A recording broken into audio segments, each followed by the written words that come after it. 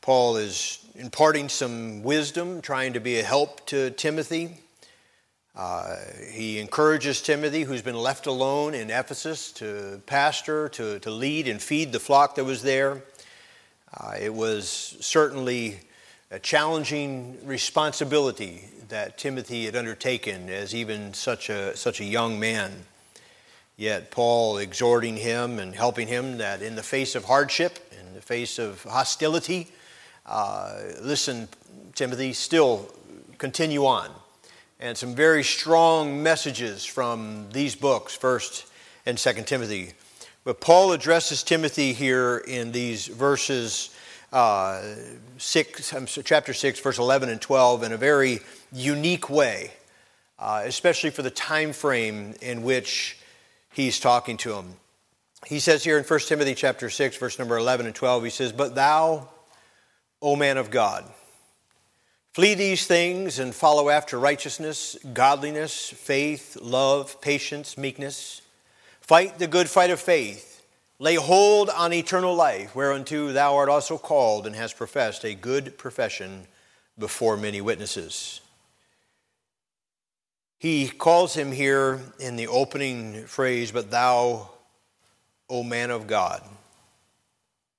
It's remarkable because in the Old Testament, the term or the title of man of God like that for a prophet. Yet here, Paul calls Timothy a man of God. I'm sure that caught Timothy's attention as a young man, as Paul's son in the faith. And I think by interpretation, we of course know that Paul's talking to Timothy. But by application, I think it can be applied to all of us. It is something that we should all aspire to.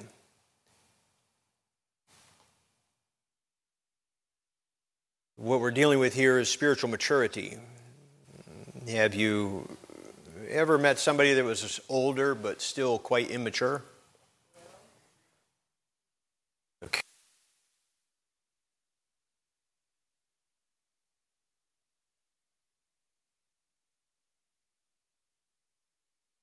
That anymore? There's some that doesn't matter how many years they've been alive, they still are immature, and that's on a physical level, but we want to talk about or apply this to a spiritual level. Some, sadly, are still babes in Christ, even though maybe they've been saved for a very long time. Hebrews chapter 5 and verse 11 through 14 says, "Of whom we have many things to say, and hard to be uttered, seeing ye are dull of hearing. For when the time ye ought to be teachers, ye have need that one teach you again, which being the first principles of the oracles of God, and are become such as have need of milk, and not strong meat. For everyone that uses milk is unskillful in the word of righteousness, for he is a babe. But strong meat belongeth unto them that are of full age, even those who by reason of use have their senses exercised to discern both good and evil." What we're dealing with here, when we're just talking about a man or a woman of God, we're dealing with or addressing the fact that there's some that have strengthened themselves. It's not a matter of their age, but it really literally is a matter of their application of truth in their life. As they have taken and applied the truth that says by reason of use. They've exercised themselves to a place where they can discern good and evil, where they are spiritually mature. You know, I remember my father telling stories. Obviously, I sat in his ministry all the way up until I went to Bible college, and under his preaching every Sunday morning, every Sunday night, and every Wednesday night, and many revival services and Sunday school hours and all that for all those years. But some of the illustrations that Dad used to give describing growing up, he always said he felt sorry for a boy who didn't get to grow up on a farm. But after hearing Dad's stories about all the work that he did on the farm, I'm not sure that's really what I wanted. I was maybe glad I didn't grow up on a farm.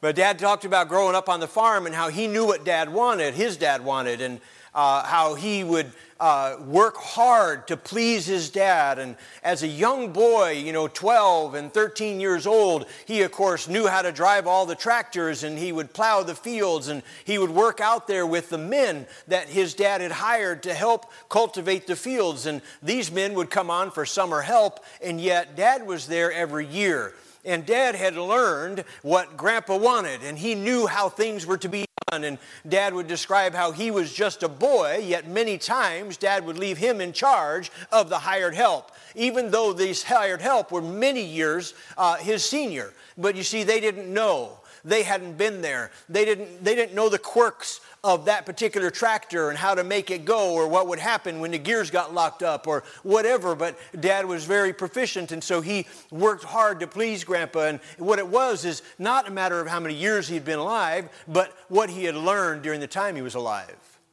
And so he became the one that would be in charge. You see, the title given to us here, Thou Man of God, has two very critical components in it that we must address or think about. First of all, there is the idea of man. Let us not forget that we're men. And I, of course, am addressing and dealing with all of mankind. I'm speaking to ladies tonight as well, with the aspect of every man or woman can be a man or woman of God. We have our aspect of our life that we are still men, with all of our weaknesses, with our propensity for failure or to fall short of what God would ask of us, with all of our struggles and temptations. On our best day, we're still men. We cannot forget that. But there is available unto us the possibility of being men and women of God, because we cannot forget about God in all of His majesty, His greatness, and His power. But we must remember, beloved, that we do not have great men of God, but we have men of a great God. Amen. All of us. And it is possible. And we should aspire to be men and women of a great God. And if we're going to do so, He gives us clearly here in this text three things that are a part of the man of God's life. Of course, he's exhorting Timothy. He's telling Timothy, he's saying, hey, if you're going to be a man of God, this is what you need to do. He says, first of all, there's going to be some things that you're going to flee. He said, but thou, O man of God, flee these things. There are some things that the man of God is going to flee that are not going to be part of his life. If we look back in the text a little bit, you'll see these things mentioned a couple of times. We see it first at the end of verse number 2. These things teach and exhort. That is in reference to what he said in verse number 1 and all of verse number 2, closing verse 2, saying, hey, teach and exhort these things. But these things mentioned here in verse number 11 is in reference to what he said between verses 3 and 10. So look at verse 3 with me and follow along as he lists off for us the things that, as a man of God, we're going to flee. He says, if any man teach otherwise and consent not to wholesome words, even the words of our Lord Jesus Christ, and to the doctrine which is according to godliness, he says, hey, there's some contentious people that are teaching some false doctrine, wrong things. You need to flee them. In verse number 4, he said, he is proud, knowing nothing, but doting about questions and strife of words, whereof cometh envy, strife, railings, evil surmisings. There are some conceited people, proud, full of themselves, want to talk about all that they know. He said, you're going to flee them. Verse number 5, he says, perverse disputings of men of corrupt minds. There's some corrupt people we're to flee from. Destitute of the truth, supposing that gain is godliness, from such withdraw thyself. Of course, he tells us, but godliness with contentment is great gain. So between verses 7 and 10, he describes for us or encourages us to flee from covetous people. For we brought nothing into this world, and it is certain that we will carry nothing out. And having food and raiment, let us be therewith content. But they that will be rich fall into temptation and a snare, and unto many foolish and hurtful lusts, which drown men in destruction and perdition. For the love of money is the root of all evil, which while some coveted after, they've erred from the faith and pierced themselves through with many sorrows. He gives this list here, and he said, listen, if you're going to be a man of God, if you're going to be a woman of God, then you have got to establish some boundaries in your life. You've got to be able to discern between good and evil, and there's some things that you need to flee, that you need to get away from. There's some things that you shouldn't be around. There are those with the corrupt people, corrupt things that you shouldn't be around. There's some with corrupt doctrine. You got to be very careful that you're listening to and hearing correct doctrine, that you're being taught the right thing, and that you're not getting saddled up with somebody that's teaching you wrong. There's some have corrupt practices, participating in things that are evil or worldly or ungodly, and you really shouldn't be saddled up next to them. They're not the people that you should be bosom buddies with. They're not the people that you should be spending all your free time with. If you're going to be a man of God, there's some things that you've got to flee.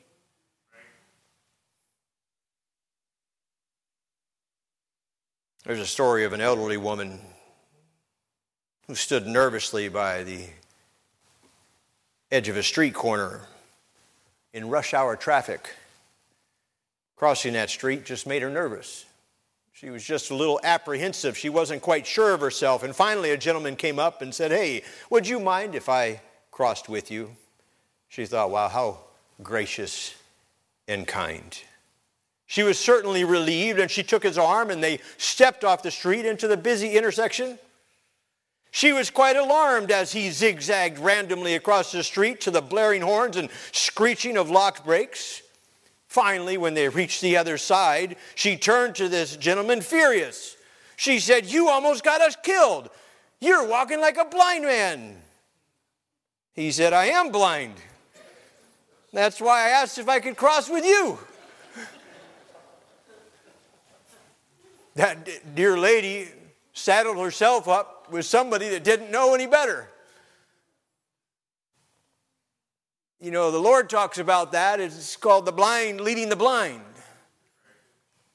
Some that don't really know the truth would try and come along and guide you into the truth.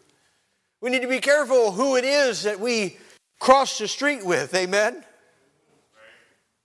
He says, "From such withdraw thyself." Flee from them. Don't be around them. If you're going to be a man of God, you need to use some spiritual maturity and be able to recognize them, and don't spend all of your time with that kind of person. I'm shocked how somebody can spend 2, 3, 4, 5 years in a church like this, and then when they move away or go somewhere else, they end up in a cult. And you look and say, how in the world did they learn no doctrine? Did they not start to hear that? Did the truth not really sink into their heart? I think the reality of it is that they were just a hearer of the word. And they never really became a doer of the word. And so they're easily, even though they maybe been saved for a long time, even though they came to a church like this and heard truth for a long time, they're easily pulled away into false doctrine. A mature Christian, a man of God, a woman of God, recognizes the false doctrine and withdraws themselves. He says to flee corruption, he says to flee covetousness.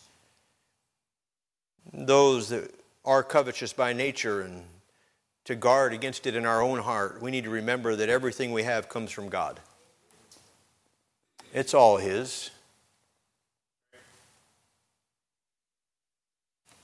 You know, we came into this world with nothing, and we're going to leave the world with nothing. I remember one day when my kids were much younger, we were sitting around talking, and I don't remember the course of conversation or what brought it up, but I said something about their birthday suit. And Andrew says, "Birthday suit? What's that? Do I have one?" Say, "Well, you do. We'll let you know later." Amen. We're going to leave the world with nothing. We came with nothing. The key to this principle is given to us in verse number 9, and it's really a matter of the heart. He says in verse 9, "But they that will be rich," they that have that desire or aspiration, that is a priority of their life, and that's what they're focusing after. We see here in verse 9 and 10, 7 things that afflict the heart of the covetous person. We're not going to take time to dive into all of these, but we see that they fall into temptation, that they end up in a snare, that they get into many foolish and hurtful lusts. They're drowned in destruction and perdition. The love of money is the root of all evil. They err from the faith, and they're pierced through with many sorrows. There's 7 afflictions there that afflict the heart of those that desire or would pursue righteousness, and we've got to guard against that covetous spirit in our life. There's nothing wrong with wealth if God blesses you with it. I stood in the foyer today and was talking to Rob and Jim, and Jim Carbo, not Rob's son Jim, but Jim Carbo, and Rob and I were chatting, and we're just talking about how maybe some take that a little bit too far, but God, there's nothing wrong with God's blessing. If God blesses you and you have been given or blessed with riches, he actually acknowledges that person too. Look at verse number 17. There are people that God has blessed, and there's nothing wrong with that. He says in verse number 17, he says, "Charge them that are rich in this world."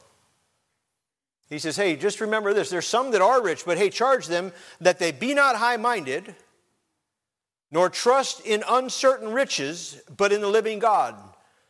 So he's saying, hey, listen, if God has blessed you with wealth, and praise the Lord for that, there's nothing wrong with that, but hey, don't think you're all that in a bag of chips because you've got money in the bank. Don't be too high-minded. Don't think too highly of yourself. He says, as somebody that God has richly blessed, he's saying you need to guard against that. You need to be careful that you don't feel that you're so much better than everybody else because God's blessed you. And he says, and secondly, not just watch the high-mindedness, he says, be careful that is not what you trust in, because what we need to trust in is God. Amen? That is where our focus needs to be, is in God. He said he acknowledges them that God is blessed. So if we're going to be a man of God, there is indeed some things that we need to flee. Not only do we need to flee some things, but you'll see here, secondly, that he says, "But thou, man of God, flee these things and follow after righteousness." There's some things that we need to flee, but not only are there some things we should flee, there's some things that we should follow after. So it's not just about what you avoid, but it's about what you pursue. What is it that you're following after? What kind of things are you striving for? Do you desire to be known as a man or a woman of God? Then there will be some things in your life that you're following after. It'll be evident. He gives us 3 things here. Things that deal specifically with our relationship with God, and some that deal with our relationship with man. First of all, he says that we would follow after righteousness. Righteousness is doing right in practice. Justice, righteous.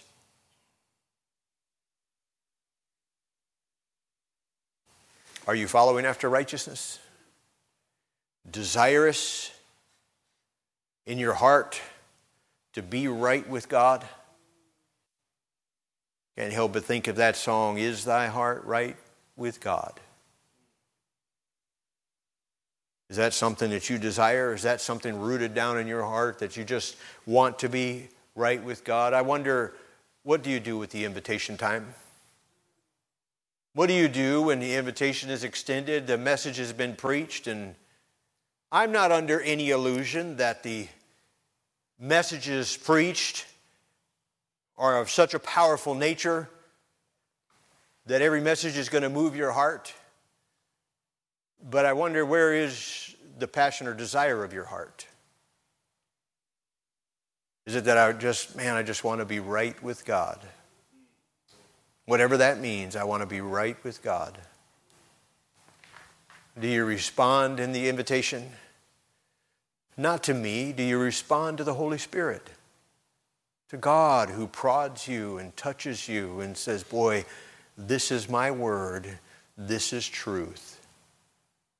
Boy, all of us, we sit here and we marvel at how somebody that's lost and on their way to hell could sit through a service like the cantata where the message was so clearly presented and the net drawn at the end and call on them to believe and trust Jesus Christ. And we say, how could they ignore the prodding of the Holy Spirit like that? And yet many of us do it every single week because God calls upon us to move and we do not. The desire to be righteous.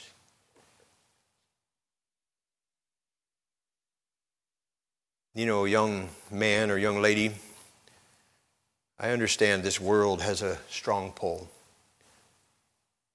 And when I say young, I would say anybody under 30. Young is getting older and older, right?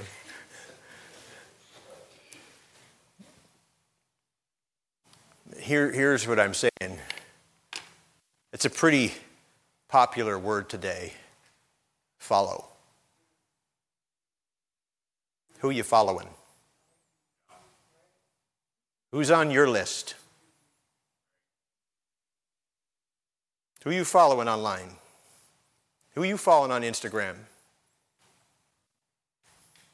Who are you following on your social media interaction of choice, whatever app it is that you like? You know, it's amazing, the young, they pride themselves on knowing the latest words, what they mean, the abbreviations, the text acronyms and what they stand for, the latest artist who hit the top chin on whatever chart.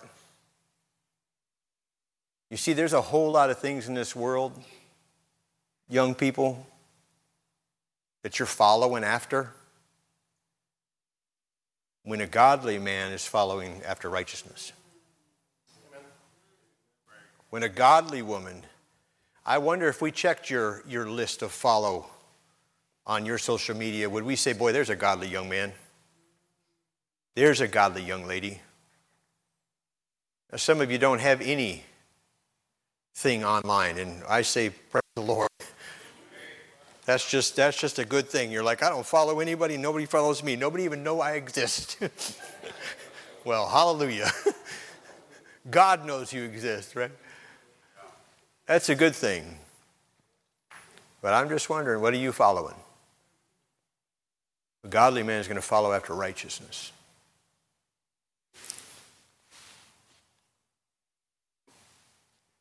Young man, young lady, when was the last time you got something out of your Bible? When was the last time God taught you something in your own personal walk that you shared with somebody else? So look what God showed me today. But you can talk about the latest sitcom or whatever show happens to be. I mean, I don't even know if they call them that today. Whatever's on Netflix or whatever the latest show is, you can talk about that. Maybe we need to think about what it is we're following. Not only to say follow righteousness, but he said follow godliness. Righteousness would have to do with the internal desires of the heart to be right with God. Godliness is the outward actions of the hand that are evident to those around us. To be godly, to do right, to live right. Just as we strive to put right things into our body, to have a healthy body, that is to eat right and have a salad every month or so, and just to eat healthy and be physically fit, that's a good thing, but we have to do the same thing spiritually. Spiritually, we have to put some right things in our body to be physically strong, to be godly. Are you trying to know Him? To be like Him? Our study in Sunday school has a lot to do with this, which we're concluding on the 31st, but just having a mind that's pursuing God. There's a pastor that stopped by to see one of the elderly members of his congregation who was ill. He was very weak, and they didn't know if he was going to make it. He came in, and as pastors will, we try and keep the visit brief. Want to come and at least be there, but we understand physically you're weak and don't want to take all of your energy, but be present. And so the pastor said, I won't stay long at all. I'm just going to read you the most precious verse in all of the Bible, and then I'll pray with you and go. The man was very excited. The pastor opened his Bible to John chapter 14. He said, in my Father's house are many mansions, and if it were not so, I would have told you. And he bowed his head and he began to pray. When he closed his prayer and opened his eyes, the man reached for his hand and said, no, Pastor, that's not the sweetest verse in all of the Bible. He said, could you read the next one, please? The pastor continued and said, and if I go and prepare a place for you, I will come again and receive you unto myself, that where I am, there ye may be also. And this wise man, church member, taught that pastor something that day. And he said, Pastor, it's not the mansion that I'm looking for. It's the Master. It's the Master. Are you living like the Master would want you to? Godly. He says to pursue faith. Faith is the idea of being fully persuaded, knowing what you believe. What is your faith made up of? What is it that you believe? The exciting thing about the discipleship of Hunt Valley Baptist Church is there are so many of the members of Hunt Valley Baptist Church that are getting grounded, rooted, established in their faith. They say, well, I already have faith. No, what I'm saying is that they're starting to really understand what they believe and why they believe it. They're starting to be able to see it from the Word of God. Just today I was talking to Jim Carbo in the foyer there, and he was talking about how he just loves the fact that every principle goes back to the Word of God and how he can get it directly from the Scripture, and that he's just excited about being able to, when he talks to somebody else, instead of just saying, this is what I think, he can say, this is what God's Word says. Where is your faith? Is it rooted and established? Do you know what you believe? In Romans 14:5, he says, let every man be fully persuaded in his own mind. Are you persuaded regarding the Word of God and what God would have you believe? Are there some things that you have established in your faith that you know God would have you do? There are things in my life that I'm fully persuaded of that I don't plan on changing. I had the privilege of meeting Jason's grandma and grandpa. That was an experience. But I'll tell you what, I enjoyed the time just fellowship with them. They've been watching, they might be watching tonight. They've been watching online. As we spent a few minutes there talking for a little bit, we were closing and heading out, and I'm like, well, I got to run, got to couple more things I got to do today. Just wanted to stop in and say hi to Jason, and got the privilege to say hi to you. And his grandpa looked at me and he says, well, thanks for stopping by. He said, but I want to ask you, I want to challenge you. Don't change. He said, just don't change. Keep preaching the Word of God. Keep doing what God's called you to do. He said, we've been blessed by your ministry, even from a distance, and I just want to encourage you, don't change. If somebody's not going to change, they have to be persuaded. They have to know what they believe. Do you know what you believe?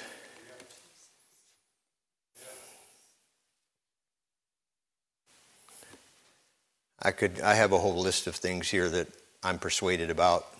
I was planning on preaching on. Amen. We didn't have testimony time tonight because I knew that this message was going to be a little longer. I'm persuaded that we have the Word of God. This Old King James book, which is under attack today, I'm just persuaded it's the Word of God, that it's infallible, inerrant, God's Word for us. It doesn't have any errors in it. It doesn't have any contradictions in it. And as you see out here in the world and you get on YouTube, you're going to see all kinds of people that want to say, oh, it has contradictions, it has errors, and they'll try and show you some things. What they're showing is their ignorance concerning the Word of God. And their lack of faith concerning who God is, because God said He would preserve His Word. So either they have a God who is unable to preserve the Word, which is a weak God, or they have a misunderstanding of the passage that they're looking at. There's sometimes people look and say, oh, this looks like a contradiction. Well, when you have faith in God, you say, well, God is right. Let God be true and every man a liar. So if God is right, then I know that the Word of God does not have error, that there's something I'm not understanding. And your faith overrides what looks like a contradiction. Even if you can't explain it or don't understand it. You don't have to. There's a lot of stuff about God we can't explain. But we just need to be persuaded about it. I'm persuaded that our music should be distinctly Christian.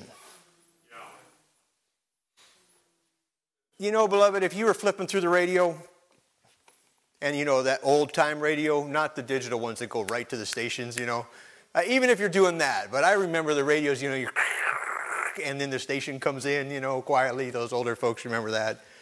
You're flipping through the radio. Within a matter of a measure or two, you can tell if that's country or R&B or rap or rock or hip-hop or heavy metal or reggae or classical. You know right away. You might not know the station, but as soon as the music comes on, within a few measures, you can tell what genre it is, right? Well, Christian music should be identifiable. They would never take a rock song and try and sell it as classical. They wouldn't do that. They wouldn't say, oh, this is a classical song. No. And I don't know why it is they're trying to take all of this rock music and sell it as Christian. Because if it's not identifiable quickly to being Christian, then it's not right. There's a lot of music out there in the world. I mean, we were on the activity with the older folks in the church, and we were listening to some Christmas songs as we're looking at the lights and whatever, and, they weren't, I don't remember all of what we just had a playlist going and some Christmas songs, and some of those are fun. There's nothing sinful or wrong about those other, some fun songs or things like that. But we're not singing them in church. And we're not selling them off as Christian. We're not going to call evil good. We need to be persuaded in our mind. I'm thankful for those that are involved in the music ministry of Hunt Valley Baptist Church that help keep it on the straight and narrow. We want to have right music that's distinctly Christian. And we could go on, but I want you to see there's three things concerning our relationship with men that we ought to follow after. We see, first of all, that is the love. We're to have love for one another. We dealt with this in great detail when I went through the one another's that are found in the Word of God. And so we're not going to spend a lot of time here, but the Bible, exhorts us, encourages us to love one another. By this shall men know that you are my disciple, that you have love one for another. And I praise God that the testimony of Hunt Valley Baptist Church is that it's made up of men and women that love one another. We must keep that spirit. Do you know it takes work? It takes effort. I don't know who I was talking to recently, because you guys know I have a great memory, it's just not very long. I was talking to somebody, and I said, you know what I want to do after a church service? Every service. As soon as we pray, actually, I want somebody else to close in prayer, and what I want to do is go down and hide in my office. That's what I feel like doing. That's who I am. But I have to fight against that and engage with God's people because I want them to know that I love them. It takes work. It takes effort. It takes time. So let's keep that spirit. Let's spend the time. Let's love one another. He says here also that we should have patience. Patience with one another. This word patience literally means consistency, being consistent. Consistency is vitally important for the Christian life. It's hard to live godly when your life's a mess. I've been doing this a long time. I've seen a lot of different people going through different stages of life. And it's pretty rare to find somebody who's godly who doesn't have a consistent life.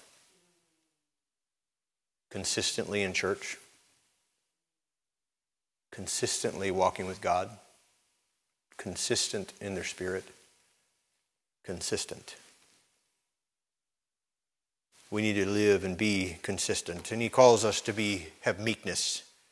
Meekness. You guys know meekness is humility. That's something we all need to work towards. Question ourselves. As soon as we feel we've attained it, we've lost it. It's something we should continue to strive to be meek, to be humble. Then lastly, this evening we see the third thing that he challenges the man of God to do. He says, fight the good fight of faith. Fight the good fight. Lay hold on eternal life, whereunto thou art also called and hast professed a good profession before many witnesses.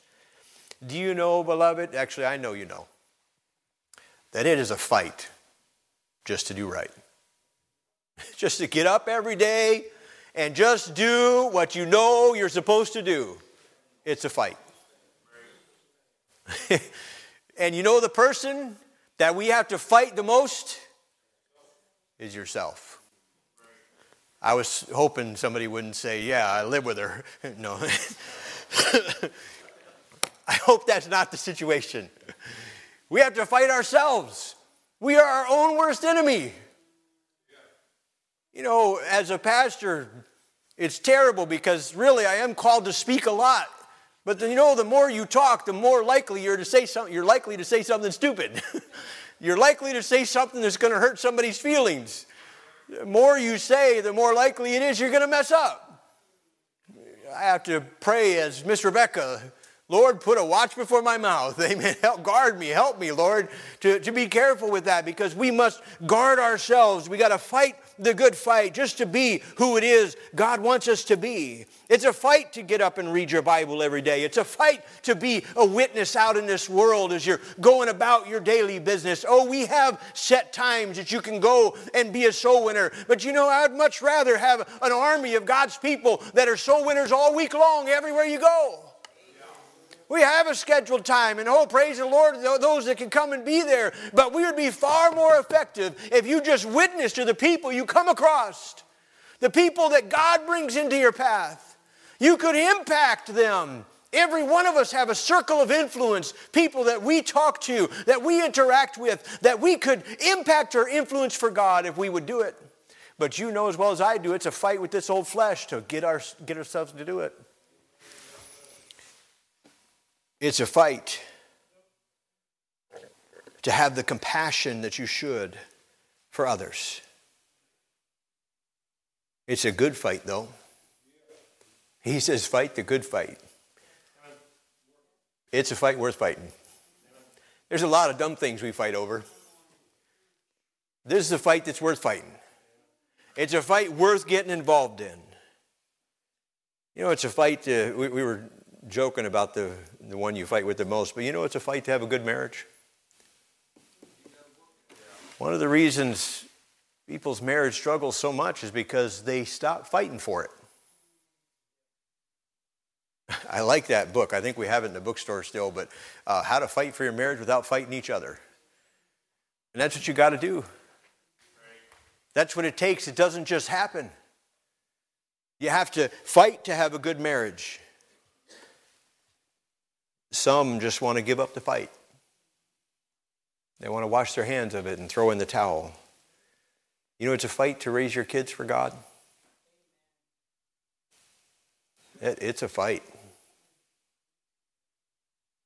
And those of you that are older in here, you know the fight doesn't end just because they got out of your house. And you're not fighting with them, you're fighting for them. You're fighting the devil and Satan and praying and going before the throne of grace consistently for their souls if they're lost. For their sanctification if they know they're saved but they're wayward and maybe like a prodigal, you're looking for God to bring them home. It's a fight that just keeps going. But it's a fight worth fighting.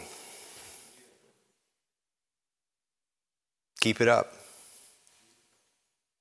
The man of God, the woman of God. These are some things that are going to be present if that's who we're going to be. I wonder if Paul would look at me and say, Caleb, thou man of God. And I know that I've reached that. But he gave me some patterns here that I could implement in my life that would get me in that direction. I think Timothy was greatly challenged by these truths. Beloved, God knows we're in a fight. God knows what we're dealing with. God knows the struggles we have in our spirit. And He's standing with you. You know, there's only a couple of weeks left this year. Only got a couple weeks left to do something for God in 2023. Are you going to finish the year strong, or have you just thrown in the towel for now? Have you just washed your hands of the fight and said, well, maybe I'll start again next year? You don't have to wait till next year. You can start tonight. You can say, this is what God wants me to do. Would you stand with me with your heads bowed and your eyes closed?